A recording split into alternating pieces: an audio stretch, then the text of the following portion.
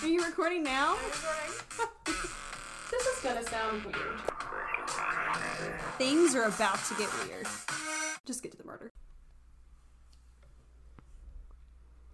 So, what would you like to schedule our chit-chat for the day to be?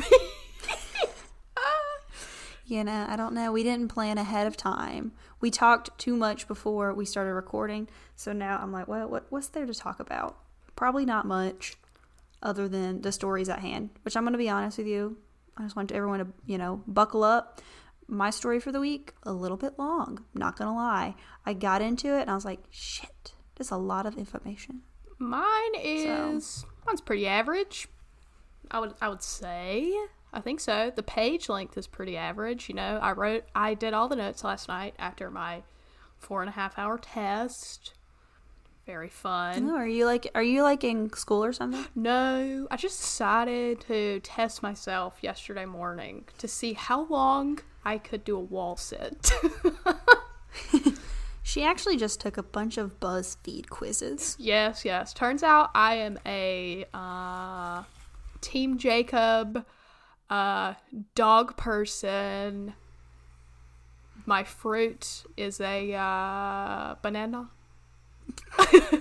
Maybe one of my favorite BuzzFeed quizzes is like what your favorite bread says about you or something like that, and it just asks you a bunch of different questions about bread.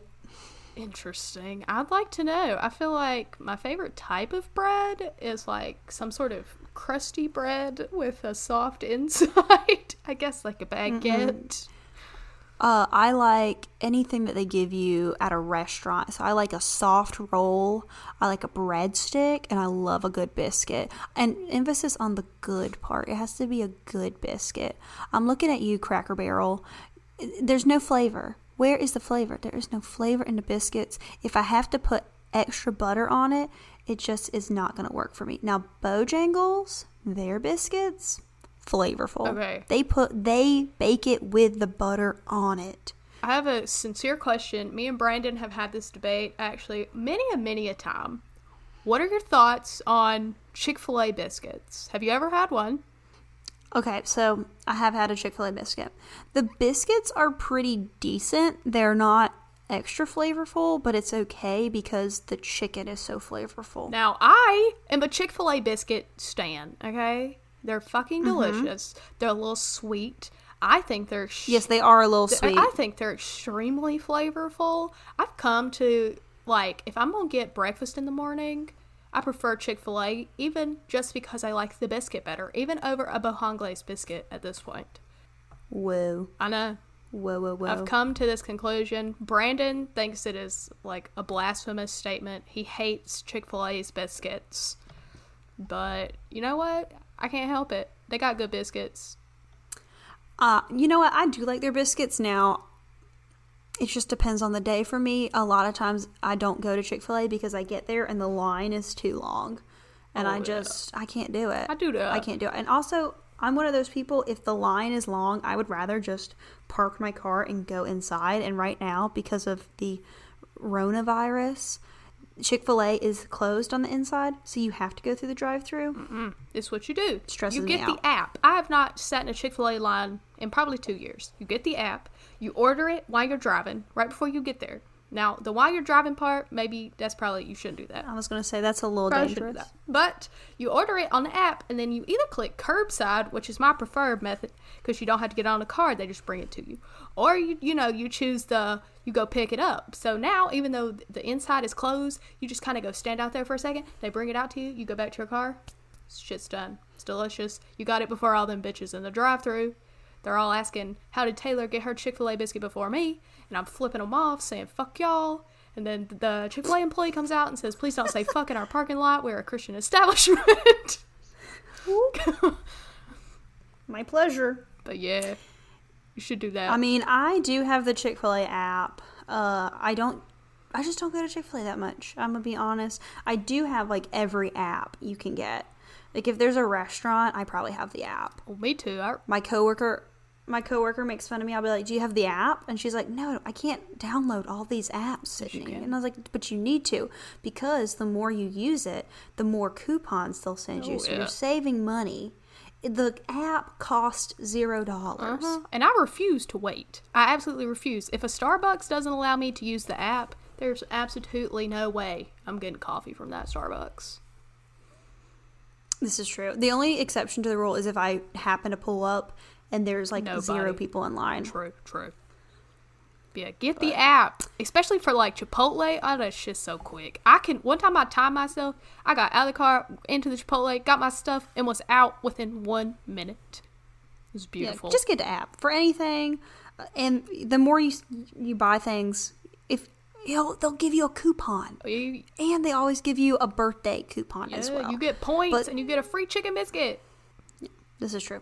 But today's episode is not about biscuits or, Chipotle or even apps. Our theme for this week, also, this is a podcast. Yep. This is a podcast called This Is Gonna Sound Weird. It's about all things true crime, paranormal, and everything in between. Specifically this week, it is about the good old days of killers, serial killers, true crime. Basically, anytime you're talking to your dad and he is telling you that this country has gone to hell and that, life was great when he was growing up, we're going to talk about why it wasn't great when he grew up. Yeah, pretty much. All right. I hope everyone can relate to that. I hope that you have, an older man in your life that can tell you why the youth of America just got the crap end of the stick. Yeah, they say back in the 70s and 80s shit was wild. They were having to, hide under desks and shit from atomic bombs. Yeah, and everybody was on cocaine. Everyone was on cocaine. Oh, yeah. So, what do you mean? Oh, what are the kids doing these days? Hitting a Juul and eating Tide Pods? It ain't that serious. No, it's definitely not. Juuls over cocaines. Oh, cocaines. Okay. Yeah, we both are products of the DARE program. So we're drugs. Pro. I won't have an attitude. I will respect myself. I will educate me now. Push that. No. Is that how it goes? Push that attitude out the door. Push that attitude out the door. Push me. Don't press me. Don't call. No, I think I've gone into something else. No. Okay, well, we're going to cut that. Yes, but we are products of the DARE program, so we are here to say Juuls over cocaine and today over serial killers. Yeah. And I go first, correct? Correct. Okay. So these are my sources. We've got... Well, I'll tell you who I'm doing mine on Rodney Alcala. Okay? So, my sources, Wikipedia.com, biography.com, abcnews.go.com, A Close Call. I'm not going to read the rest of the article because it kind of gives away, the fun part. But it's a close call. Oh, the fun part? Yeah. And it was an article by Amanda Carr, Tim Gorin, and Anthony Rivas. scholaradvisor.com, and there is a 2020 episode that I think recently came out about him, and I would actually like to watch it. I watched a little clip, but I didn't have time last night to watch the whole thing. But anyway, so picture it. It's 19. Oh wow! Last night were you procrastinating? Yeah. Researching? Yeah, I was. I was studying for a property exam for the past week, and I'll have you know, still didn't know shit about it. Haha. Good to know. So picture it. It's 1978. Your parents are chilling at home watching, TV, nighttime TV. My parents were fairly young in 1978, so they was probably watching it with their parents. I think my parents were I think they were still in high school. Mine were children, probably young children, I would assume. But on comes the show, The Dating Game. And yeah, if you I know what we're talking about. If you don't know what this show is, it's basically where they got a young gal. She's bachelorette, you would say, and she would ask questions to 3 different men who were single as well, and they were hidden behind a screen. And at the end of the show, she would choose one of the men to go on a date with, and all the expenses will be paid by the show. So, on this particular night in 1978, the host, Jim Lang, introduced a man on the show as a, quote, successful photographer who got his start when his father found him in the darkroom at the age of 13, fully developed. That part. I think that with the show they always do like kind of like cheeky innuendos. Yeah, they make it a little cheeky. Yeah. And then it also says between takes you might find him skydiving or motorcycling. So that was like the description of him. And this man that was being described was named Rodney Alcala. And even though his fellow contestants, they thought he was a little weird, he actually won the competition because Cheryl Bradshaw, which was the bachelorette on the show that night, picked him to go on the date with. But following the end of the game, when Cheryl met him, like, in person, she said he was super creepy, and she ended up refusing to go on the date with him. So.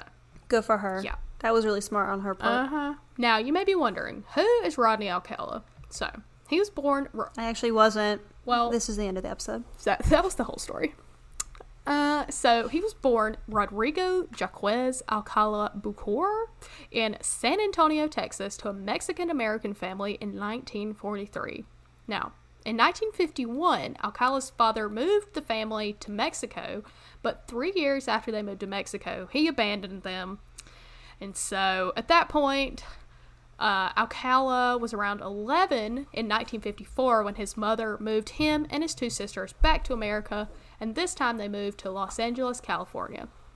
And other than his father kind of leaving them, he had a good childhood, like his, mother provided for him, basically everything was good. There was no red flags, A lot of people have, maybe a dad or a mom who, kind of leaves the picture, but other than that, he had a good childhood. And so in 1961, at the age of 17, Alcala joined the Army, and he served as a clerk.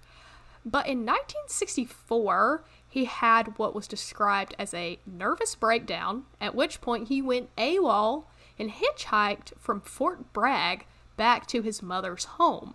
Now, Fort Bragg is in North Carolina, correct? Yes, I believe so. So I've heard of it. He hitchhiked from Fort Bragg to California. Right on. So that is a long way.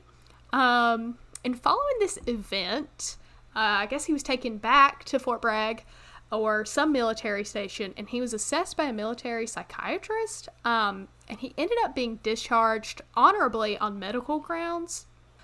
And he was diagnosed with narcissistic personality disorder, borderline personality disorder, malignant narcissism with psychopathy, and sexual sadism comorbidities. So he wasn't necessarily diagnosed with that at first, but later on he had a few different diagnoses, I guess, after they realized he had something going on. And so he had all this floating around, which, it's not great, because he didn't, no. I don't think he got treatment for any of those, especially the malignant narcissism with psychopathy and sexual sadism comorbidities. That sounds bad. Yeah, that sounds kind of intense. It does. But after all this, even with all this going on, he was honorably discharged from the Army or the military, whichever one, I can't remember. Well, the military was the Army's part of the military, what I'm saying. But after this, he attended and graduated from UCLA School of Fine Arts, where he studied photography. And he later went to study film under Roman Polanski at New York University. So he was a pretty, Wait. Like Roman Polanski? Yeah. Or, yeah. like the Roman Polanski? I don't know who that is, but yeah. Okay, Roman Polanski. If it is the one that I am thinking of, he was married to Sharon Tate, who you may remember from the Manson murders. She is one of the victims of Charles Manson. And then Roman Polanski, he has his own sort of issues with, having inappropriate relations with young women. Well, I assume it's him. Because how many film people are named that? Famous film people. That's why I was like, that's why when you said it, I was like, wait a minute. Well, clearly I didn't know who that was. But yeah, if you know that guy, it was that guy. But it was around this time when he was hanging out with apparently a famous person that I didn't know about. in 1968 when Alcala committed his first crime.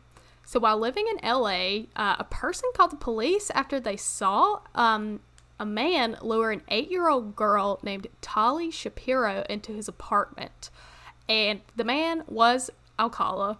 And when the police got to the apartment, the girl was found raped and beaten with a steel bar, but she was still alive. But by the time they got there, Alcala had fled the scene. So in order to evade the police and the arrest warrant that came from this incident, he fled to New York. And this is when he was studying film in New York, was after he had already committed this crime.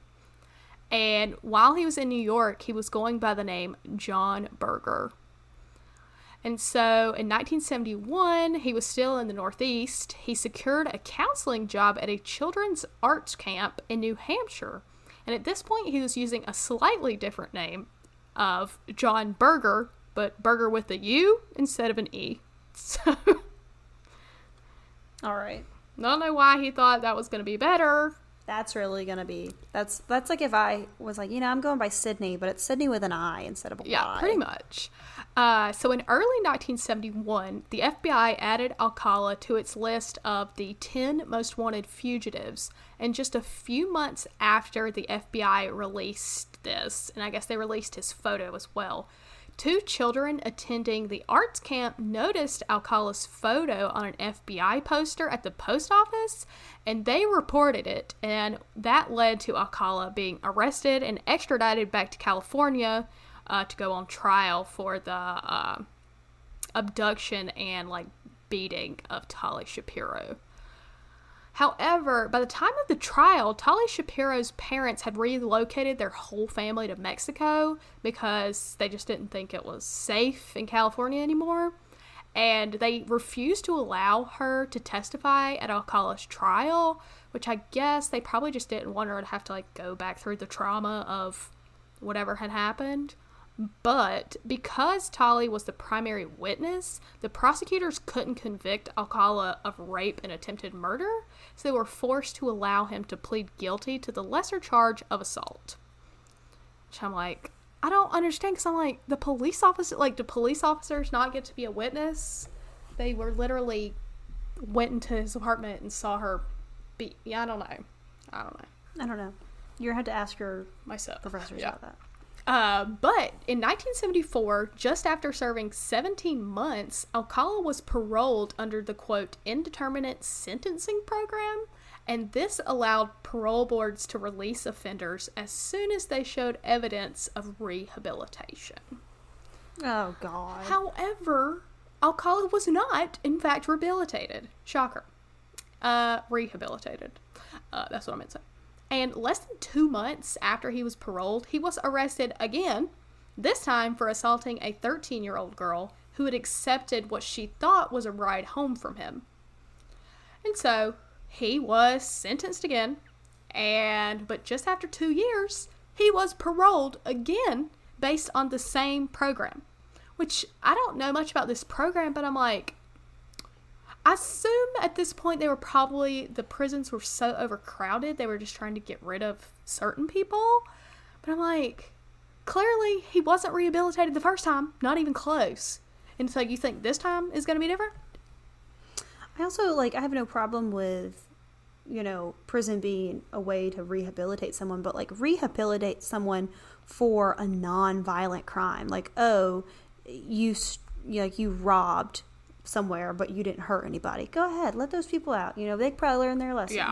Yeah. They smoked some marijuana, they got arrested. You know what I mean? Something simple. But he's out here assaulting children. Yeah. I would also probably go out on a limb and say, rehabilitation, when you think rehabilitation, you would think the prison, has a program in place. I don't know if they even had programs or if it's just, kind of a fancier word for good behavior. I think it's probably a fancier word for good behavior because, we have rehabilitation treatment in prisons these days and they're not that good. So I imagine that in the 70s, they were probably non-existent. Yeah. So after his second release in 1977, Alcala's parole officer actually let him travel to New York City, which was odd because he was clearly a flight risk. But he did come back to LA, and in 1978, the same year that he was on The Dating Game, he worked for a short time at the LA Times as a typesetter. And during this time, he also began to, take photos of people. So he was convincing hundreds of young men and women that he was a professional photographer that would offer to photograph them for his portfolio, or he would also offer to photograph them, he would say, for some sort of contest.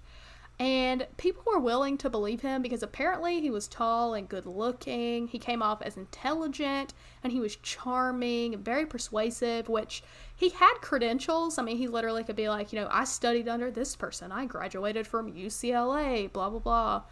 And you would probably be like, oh, he's a true artist.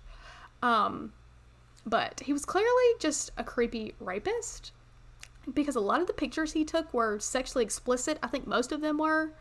So, he would, get girls to go out in the, wherever and get naked for him so he could have, pictures of them. But he was more than just a creepy rapist, because on June 20th, 1979, a 12-year-old girl named Robin Samsoe disappeared in the Huntington Beach area, and it was somewhere between the beach and her ballet class. Her body, though, was found 12 days later decomposing in the LA foothills. Her friend told the police that a stranger had approached them while they were walking on the beach and was asking to take their pictures. The police were able to draw up a sketch based on what the girl reported, and I guess, I don't know, they probably assumed, maybe it could be this guy. And so when Alcala's parole officer saw the sketch, he recognized that it was Alcala, immediately. And so following this, the police were able to obtain a warrant to search his mother's home in Monterey Park, and they found a rental receipt for a storage locker in Seattle. And so they were able to, go look into the locker in Seattle, and when they looked in the locker in Seattle, they found an earring that belonged to Robin. So, I don't know if he was traveling back and forth from Seattle or what, but I guess this was enough for them to arrest him, because in July 1979, they arrested him and held him without bail. And in 1980, he was tried and convicted and sentenced to death for the murder of Robin. But his conviction was overturned by the California Supreme Court, because during the first trial, the jurors had been improperly informed about his past sex crimes. So, he was tried again in 1986, and this trial was essentially the same as the first, but they left out the evidence of the prior sex crime information. But he was again convicted and sentenced to death. So, okay. But then in 2001, the Ninth Circuit Court of Appeals nullified the conviction in part based on another technicality in the case. So he had to be tried a third time. And this third time, by this point, DNA had advanced. And so at this point, they were trying him for the murder of Robin Samsoe. But since they had his DNA, they were able to connect him to a bunch of other different crimes. And so it came out that he most likely committed a lot of other ones. And so in 2010, he was again charged with the murder of Robin. And in addition to this, he was also facing charges of assaulting and strangling 4 women in California in the late 70s. They were Jill Barkham, 18, who was killed in November 1977. Georgia Wixted, who was 27. She was raped, beaten, and strangled in December of 1978. Charlotte Lamb, who was 32, was killed in June 1978. And Jill, I think it's Jill Parenteau, was killed June 1979. So, during the proceedings, now this part's something. So, during the proceedings for the charges of all those other women I just named, Alcala chose to represent himself. So, what a narcissistic thing to do. Well, that reminds me of when Ted Bundy did it for himself. Yes. And I'm like, you piece of shit. And so, apparently, as his own attorney and himself, he spent 5 hours interrogating himself, playing the role of witness and interrogator literally asking himself questions and answering. But when he would address himself, he would address himself as Mr. Alcala and use a deeper voice when he was, pretending to be an attorney. Oh my God. And it went on, like, they said he did that for 5 hours. Was this in court or like yes, like outside of court? In court. I don't even know how the judge allowed that. I don't know. I also can't imagine being like a member of the jury and be like, what the fuck? Oh, yeah, like what did you think was going to come out of that? I think about like when you're a member of the jury, I think you get paid something ridiculous, like $8 a day. So, in the 70s, it was probably like 10 cents a day. Could you imagine sitting there listening to this motherfucker talk to himself for 5 hours and you're over here like getting paid 10 cents?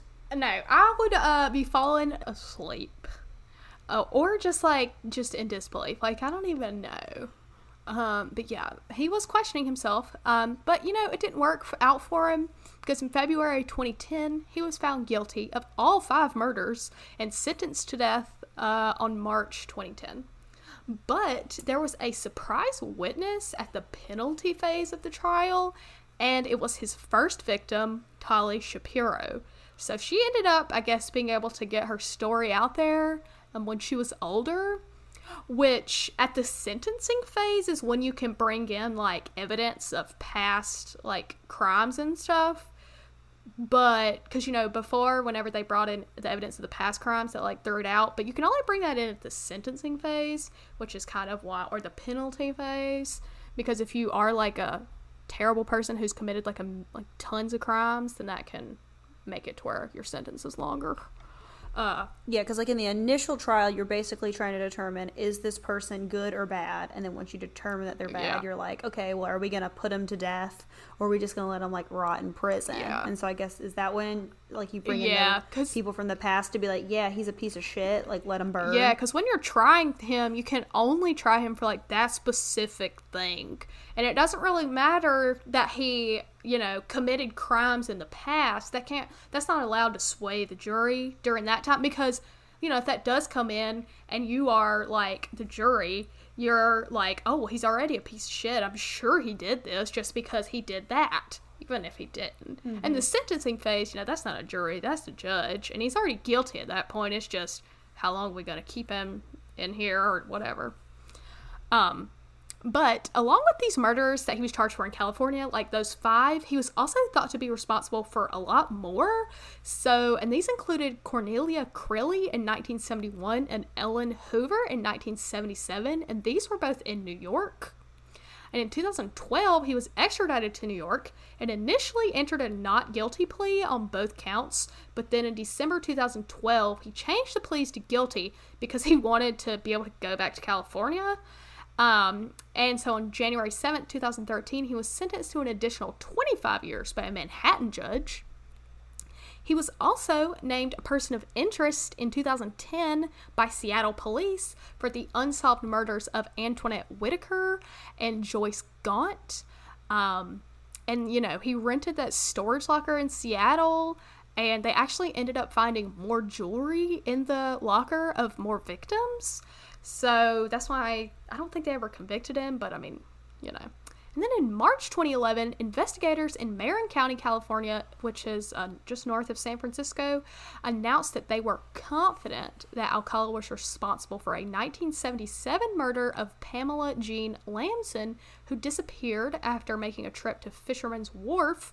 She was going to meet a man who had offered to photograph her. He then battered her, and her naked body was found in Marin County near a hiking trail. There were no fingerprints or DNA, so likely charges won't be filed against Alcala, but it pretty much fits his MO. And then in 2016, he was charged with killing Christine Ruth Thornton in Wyoming. So his exact murder count is unknown. Some authorities think it's around 50, but some think he could have killed as many as 130 people. Oh my God. And so he's now 77 and is located at Corcoran State Prison, and his death penalty has been postponed indefinitely because of the moratorium that was instituted by California State in 2019. So basically, I guess they're not, doing executions at this point indefinitely, it seems like.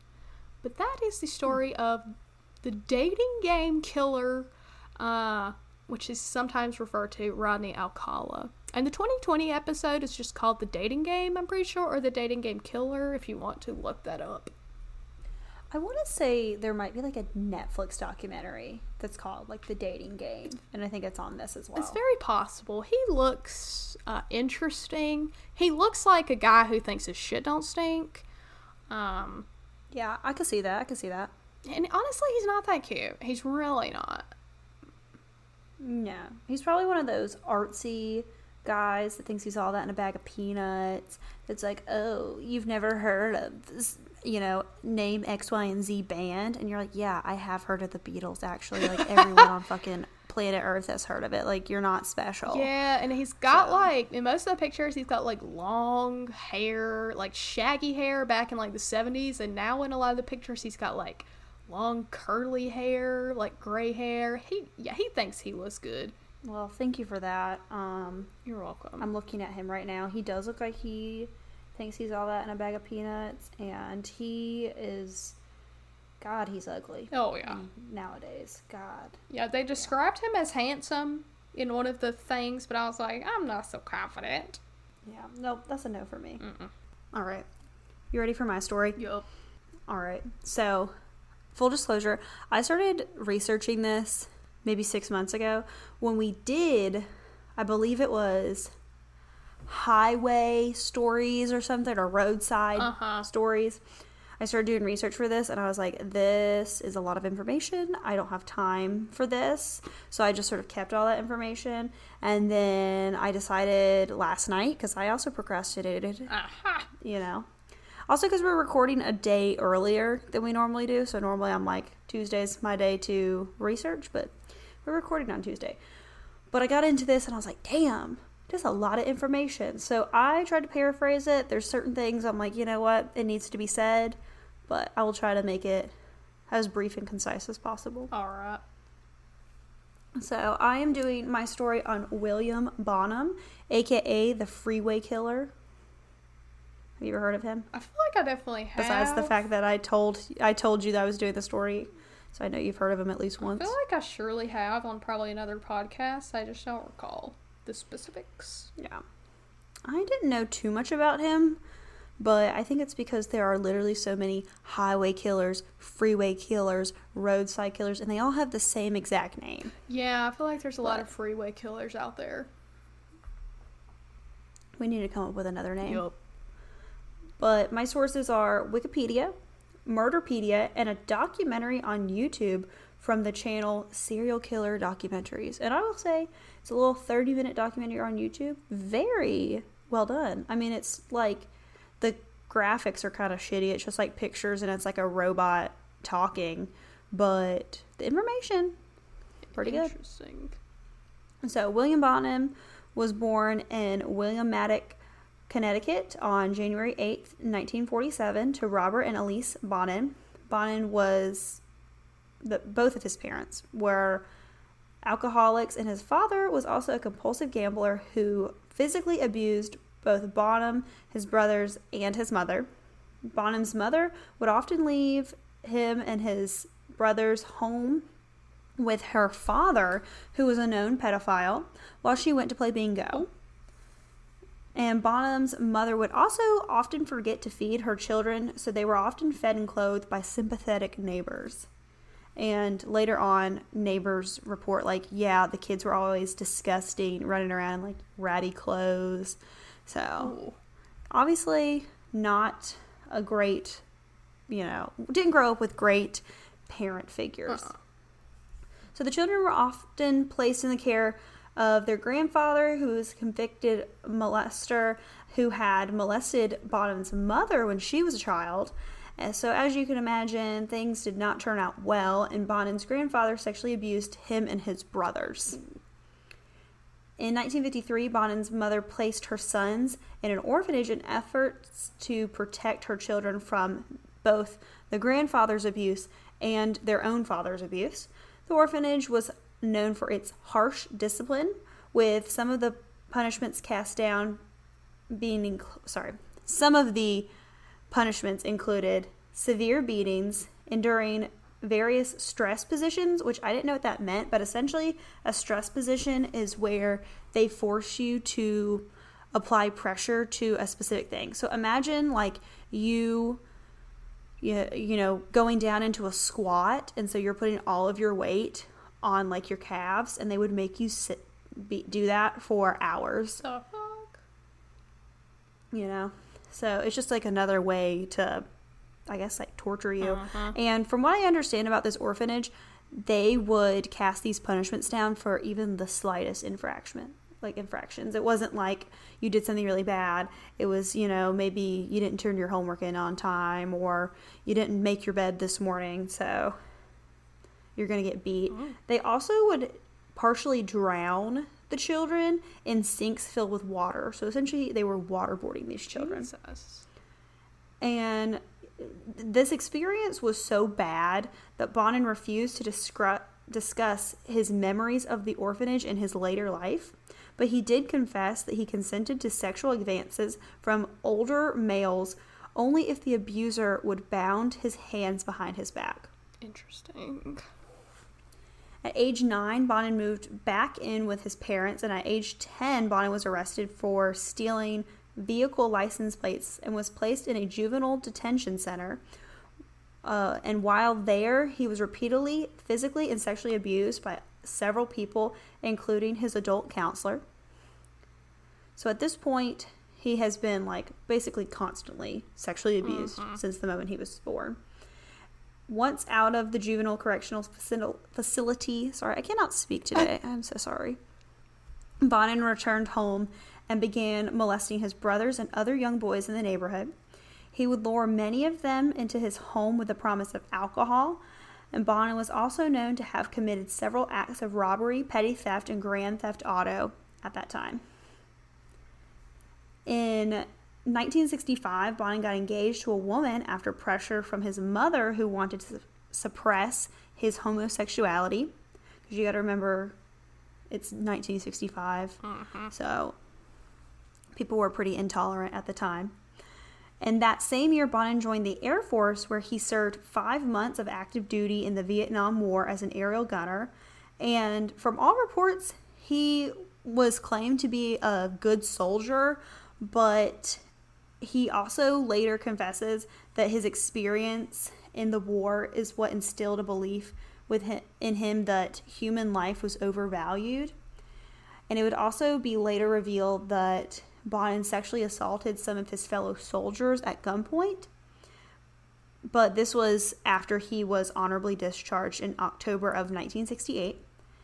Shortly after, he married his fiancée, but as you could guess, the marriage did not last, and the couple soon divorced. And starting in November of 1968, at age 21, Bonin began sexually assaulting young boys. Over the course of 4 months, he had assaulted 4 boys between the ages of 12 and 18, and during these encounters, he bound or otherwise restrained his victims before sexually assaulting them. In early 1969, Bonin was arrested as he attempted to restrain a 16-year-old boy who he had lured into his vehicle. He was indicated on 5 counts of kidnapping, 4 counts of sodomy, 1 count of oral copulation, which I don't quite know what that is. I assume it's just what it sounds like. Yeah. And 1 count, probably. We're probably not going to get into it today. And 1 count of child molestation against the 5 boys that he had abducted and assaulted. Bonin pleaded guilty to the molestation and forced oral copulation and was sentenced to the state hospital in January 1971.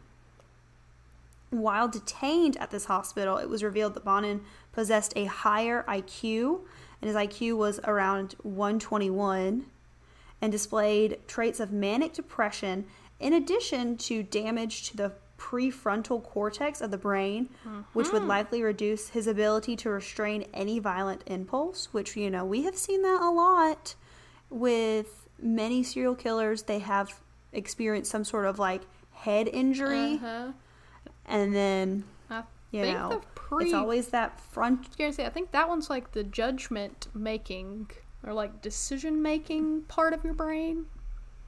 Yes, it's like when you're really frustrated and you want to slap someone across the face, that part of the brain tells you, no, you shouldn't do that. Whereas I guess he would just be like, yeah, do it. I want to do it. Yeah. So after 2 years at the prison, Bonin was sent out of the prison and declared unsuitable for further medical treatment, mainly because he would repeatedly engage in forceful sex with other inmates. And on June 11th, 1974, he was released from prison after doctors concluded he was no longer a danger to the health and safety of others. Which, to me, that sounds like, obviously, he is a danger if he is assaulting other people in prison. Yeah, he can't even be around people where he's, like, being, you know, monitored in theory. What makes you think he's going to be able to contain himself with absolutely no monitoring? I don't know. As we discussed in your story, the prison system and the rehabilitation system was non-existent, and what was there was obviously not good, shitty. Yep. Just not good all around. So on September 8th, 1974, Bonin picked up 14-year-old hitchhiker David McVicker in Garden Grove, California. Once David was inside the car, Bonin pulled out a gun and drove to a deserted field where he beat and raped David. Bonin then attempted to strangle David, but stopped after David began screaming. Bonin drove David home and told him, "We will meet again." So David notified his mother, and the police arrested Bonin. And Bonin pleaded guilty to these charges, and on December 31st, 1975, was sentenced to serve between 1 and 15 years in prison. However, 3 years later, on October 11th, 1978, he was released and put on an 18-month probation period. Which, obviously, that is insane. He has already had such a track record. Why not leave him in there? So, after prison, Bonin began working as a truck driver for a delivery firm. And around this time, Bonin frequented parties held by his neighbor, Everett Frazier. There, Bonin met 21-year-old Vernon Butts and 18-year-old Gregory Miley, who would become accomplices in his highway murders. How do you just stumble upon people who are like, hey, you trying to kill somebody? Oh yeah, me too. And not only do you find one person to agree, you find two people. Yeah, well, it's interesting also because Bonin already had a history and a reputation of inviting young boys over with, like, the promise of alcohol. Like, hey, I'll buy you some booze if you want to come over. But from what I understand, both, specifically Vernon Butts, already had interest in, like, bondage and, you know, violent sex. But he had a criminal history. So both of these men were kind of like runaway vagabonds, from what I can understand. But I think it's one of those things you just start hanging around, and then eventually they just got really interested in it. I guess you feel out. I guess you feel people out, and I guess, you know, there's crazy people out there, and I'm sure he's not hanging around with the types of people I would be hanging around with. No, certainly not. So, which I guess, like, you know, me and you met each other and we love true crime. So true. I'm sure somebody out there is like, these girls are freaks. Yeah, that's also true. But when I met you, I thought you were a little too nice. So it took a while. Yeah, you gotta feel me out. You gotta feel me out. So, on May 28th, 1979, the body of 13-year-old Thomas Lundgren was found partially nude in Agoura, California.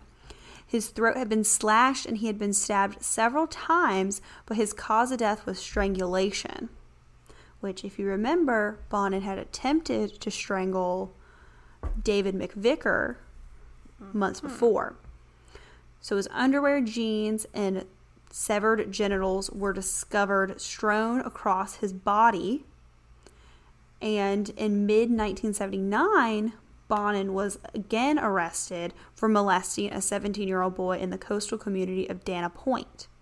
This was a violation of his parole, so Bonin was sent back to jail, but an administrative error committed prior to Bonin's scheduled court date resulted in his release. What? Mm-hmm. So Bonin's neighbor Frazier, who had all the parties and introduced him to Butts, picked him up from prison, where he recalled Bonin saying the following: "No one's going to testify again. This is never going to happen again." Which basically, you know, he's not going to leave a victim, you know, so... August 4th, 1979, Bonin and Butts abducted 17-year-old Mark Shelton, who was walking to a local movie theater. Neighbors reported hearing screaming, leading them to believe that Mark had been taken by force, and Mark was raped with foreign objects, including a pool cue, causing his body to become enter into a state of shock, which is what actually ended up killing him. And his body was discarded in San Bernardino County. The following day, Bonin and Butts picked up 17-year-old Marcus Grabs, who was hitchhiking from Pacific Coast Highway. They tied Marcus up and drove to Bonin's house, where they sodomized, beat, and stabbed him a total of 77 times. The hell? His body was found the following morning in Malibu Creek. So as you can see, they start to get more and more violent. And we'll get to that in a little bit. So on August 27th, Bonin and Butts abducted 15-year-old Donald Hayden. Donald was beaten, bound, and sodomized, then stabbed in the neck and genitalia and bludgeoned. Ultimately, his cause of death was strangulation. Hayden was last seen walking along Santa Monica Boulevard at 1 a.m., and his body was found by construction workers later the same morning in a dumpster located near the off-ramp of Ventura Highway. Now, September 9th, Bonin and Butts encountered 17-year-old David Murillo biking to the movie theater. They lured David into Bonin's van, bound him, repeatedly raped him, bludgeoned him with a tire iron, then strangled with a ligature. They then threw his body along an embankment along Highway 101. So then I'm going to kind of, you get the gist of what's going on. Yep. But I'm going to give you the dates of the following just because I want to spare some of y'all from the details. But as you can tell, he has the similar MO. It's all young teenage boys that he lures, normally with the promise of a ride or money or alcohol, and then rapes and kills them in a very violent manner. But September 17th, they pick up 18-year-old Robert Christopher Wirostek. November 1st, Bonin and Butts abducted and killed an unidentified young man, and they left his body around State Route 99. Approximately 4 weeks later, Bonin abducted and strangled 17-year-old Frank Dennis Fox. December 13th, they abducted and killed 15-year-old John Frederick Kilpatrick. And on January 1st, 1980, Bonin beat and strangled 16-year-old Michael McDonald. Then on February 3rd, Bonin and Gregory Miley picked up 15-year-old Charles Miranda. So, just a few hours after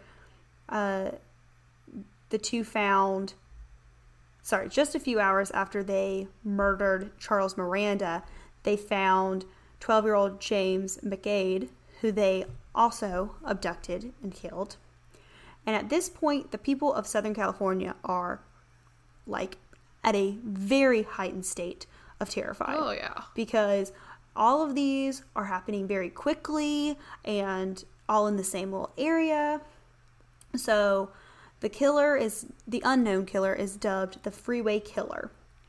And in order to minimize the chances of his victims escaping from his vehicle, Bonin removed all the inner handles from the passenger side and rear doors of his van and stowed ligatures, knives, and household tools throughout the vehicle.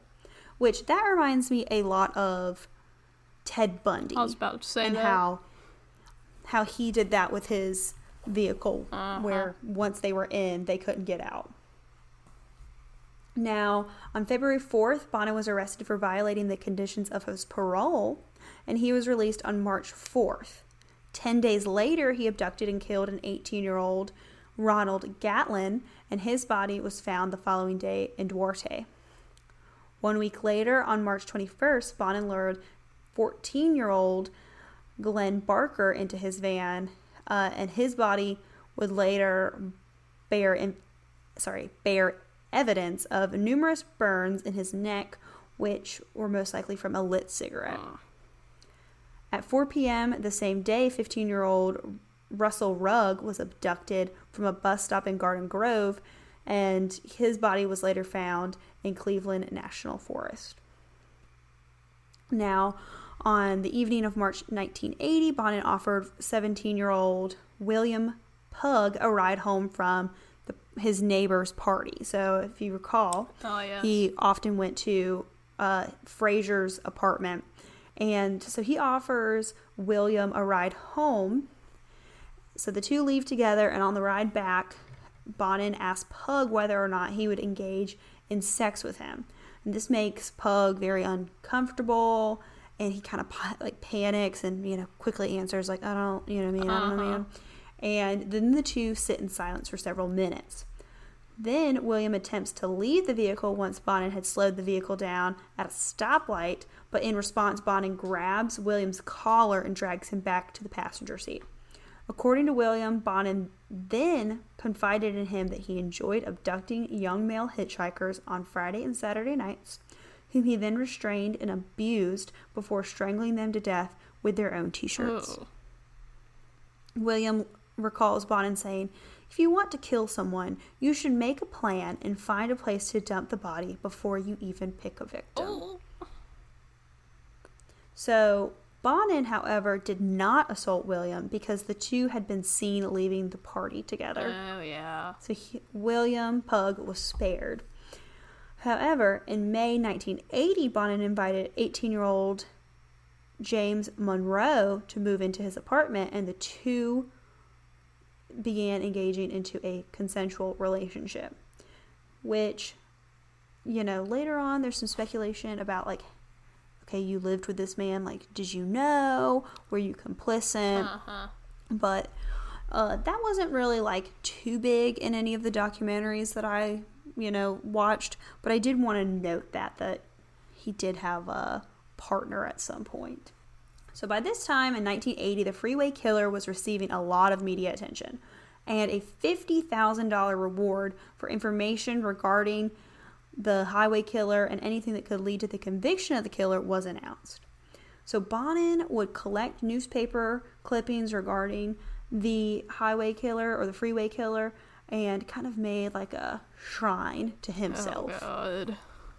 And May 1980, William Pugh had been arrested for auto theft and was held there in the Los Padrinos Juvenile Courthouse. There he overheard details regarding the Freeway Killer, and from the recommendation of his counselor, shared the information he had regarding Bonin, but omitting his involvement with Bonin himself. The police began surveying Bonin on June 2nd, 1980. That same day, Bonin and Monroe met and persuaded 18-year-old Stephen Well to accompany him to his apartment on the promise that he'd be paid $200 if he allowed himself to be bound prior to engaging in sex. Once home, Bonin raped, beat, and strangled Stephen before driving his body over to Butts's apartment to be viewed. Which is obviously, like, I feel like William Bonin is definitely the mastermind behind all of this, but, I mean, Butts, he is not innocent in the slightest, because Bonin drives over his victim's body and is like, look at this, I've got us another one. Oh, that's... And then the two, like, discuss how they're going to dispose of the body. Now, on June 11th, police followed Bonin throughout the Hollywood area as he tried and failed to lure multiple boys into his van. Finally, Bonin picked up 17-year-old Harold Tate, and Bonin drove them to a desolate area and parked. Police approached the van and found Bonin in the act of raping Harold. Then Bonin is arrested and over several days is questioned and confesses to the killings of over 21 boys. Ugh. But if I'm going to be honest, I think his victim count is far higher. Oh, yeah. I would say so. He expressed no remorse over his actions, but he did demonstrate extreme embarrassment and regret over being caught. I'm sure. Investigators connected the brutal nature that Bonin exhibited towards his victims that had a similar feel of like how drug addicts required a greater increase of dosage in order to reach a desired sense of euphoria. So essentially, like, raping his victims was not enough. He every time had to make sure his victims suffered more and more in order for him to be satisfied. Yeah, because if you're an addict, you know, the first time you try, let's say meth, they always say that they're chasing the same high they got the first time, which is nearly impossible, which is why, you know, they do more and more and more, and eventually that could kill you. And here, I guess it's the same concept, just with whatever high, quote, high you get from torturing and murdering people. Yes, exactly. And Bonin also confessed that he felt an intense sense of excitement as he searched for his victims, which I think was part of the thrill for him. And after Bonin's confession, police issued warrants for Butts, Monroe, and Miley, and all of them were sentenced to a life in prison. However, Butts would later complete suicide in prison. So Bonin was put on numerous trials for several of his crimes and was later placed on death row, where he remained for 14 years. Then, on February 23rd, 1996, Bonin was executed by lethal injection at San Quentin Prison, and he was actually the first person to be executed by lethal injection in the state of California. Oh, wow. That, like, seems fairly quick. Like, he wasn't on death row for very long. Oh, no. Which is, like, I mean, we think, like, 14 years is not, like, that is long, but most people who stay on death row, like, they stay on there forever. Yeah, and I mean, it's you, which I guess, I don't know. I mean, I know why they usually keep them on there for so long is because, like, they want to exhaust every single appeal option potential that this person is innocent before they execute them, obviously. But I mean, maybe with a case like his where it's just like, there's absolutely no way, like, he didn't do this. Or even if he didn't do some of them, he did, you know, enough to where it would warrant the death penalty. Like, maybe it's a little different. And they could have already exhausted all his appeals and everything. And they were like, well, you know. Because, like, with my guy, he was on death row, but he, you know, got out on parole, like, or not got out on parole. His case was, like, able to be appealed on technicalities, like, a couple times. Even though he still did the crime, technically. And I think it also kind of depends on the political climate. True. At the time. Like, he was executed in 1996, which, I mean, like, different political climate. You got to think about who the administration is at the time. Whereas, like, you know, like a good example is under the Trump administration, more people were executed. People who had been on death row for quite some time. Yeah. Like they were brought up for execution again. Whereas if the administration changes, you know, the policies might change as well. True. But his final words were that I feel the death penalty is not an answer to the problems at hand. I feel that it sends the wrong message to the youth of the country. Young people act as they see other people act instead of as people tell them to act. And I would suggest that when a person has a thought of doing anything serious against the law, that before they did, that they should go to a quiet place and think about it seriously. What? Bitch, what? So basically, he never, you know, shows any remorse of what he's done, and you know, basically just takes this as a time to be like, hey guys, I think you should take my advice on some things because I make great life decisions. Like, just listen to me. Oh God. So his body was cremated and his ashes were spread into the Pacific Ocean because none of his relatives bothered to come to his execution. So that is the story of William Bonin, aka the Freeway Killer. Now, whenever you were telling your story, I just was thinking, I was like, our stories took place like around the same time. And I'm pretty sure other killers were active around the same time, like especially in California.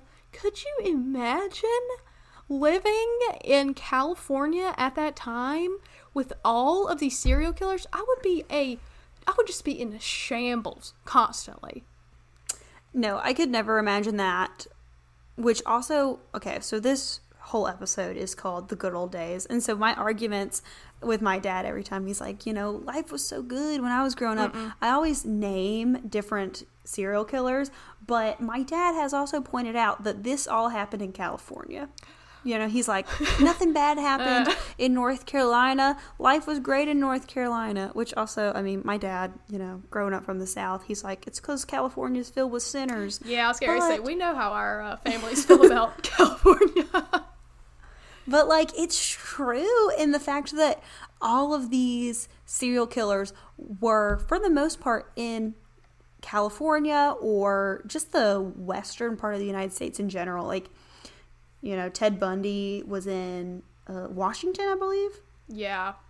It was a lot of West Coast, which my theory is that today's times aren't any better than those times. While those times are terrible, I think that the types of ways, like, so these people who used to be serial killers, I would almost argue that today they would be more likely to be more like a mass shooting situation. I feel like it's almost switched to that, where mass shootings now have become more the norm, and serial killers have, like, tapered off. And so, I don't know what the switch because was. I feel I think it's partially because our law system has changed. True. Like, if you commit a murder, chances are you're going to get caught pretty quickly. Yeah, it's not going to be as easy to get away with it as it used to be. But I would also say, like, the way that law enforcement communicates is different, because before, if you committed a crime in one jurisdiction and then you committed a crime in another jurisdiction, even though it would be, you know, probably the same exact crime or very similar MO, the different police stations were not communicating. So they weren't sharing information, so it was harder to pinpoint who was doing it. And also, obviously, the way that we understand mental illness and different people's MOs, it's a lot easier to pinpoint. Like when you watch Criminal Minds and they're like, we are dealing with someone who experienced this sort of trauma as a child, and, you know, they're choosing this because of this, and this is the type of killer that we're dealing with. We just didn't have that information back then. So, well, I argue that the good old days were not so good after all. Fathers, mothers, grandmas, grandpas. Basically, anybody who was born before the year 1980 Your shit stinks, and I'm sick of y'all acting like it don't. It stinks just as bad as it stinks now. Maybe worse, maybe not, but at least equally stanky.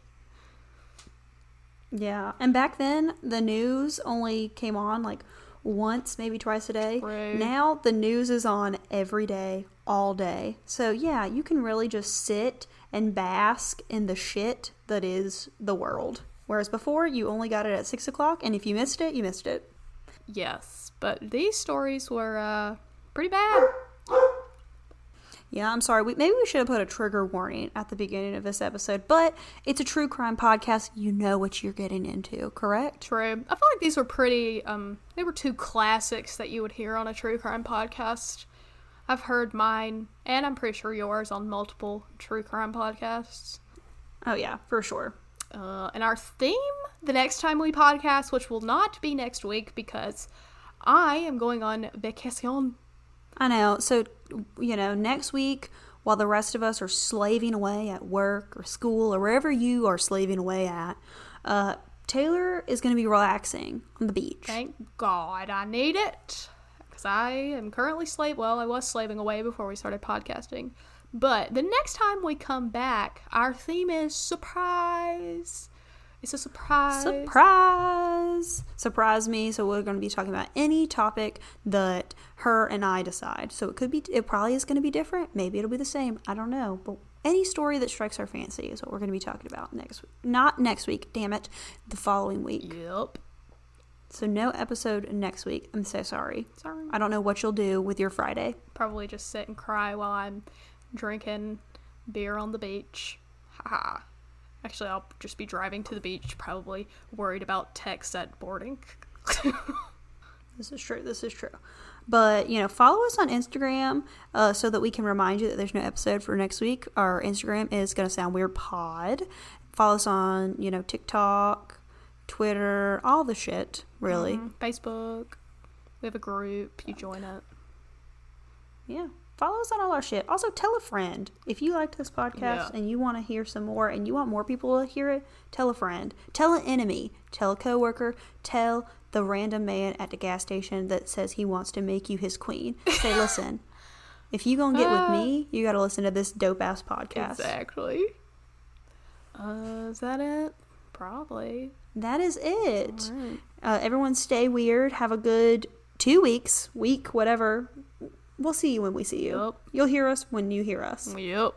Goodbye. Goodbye.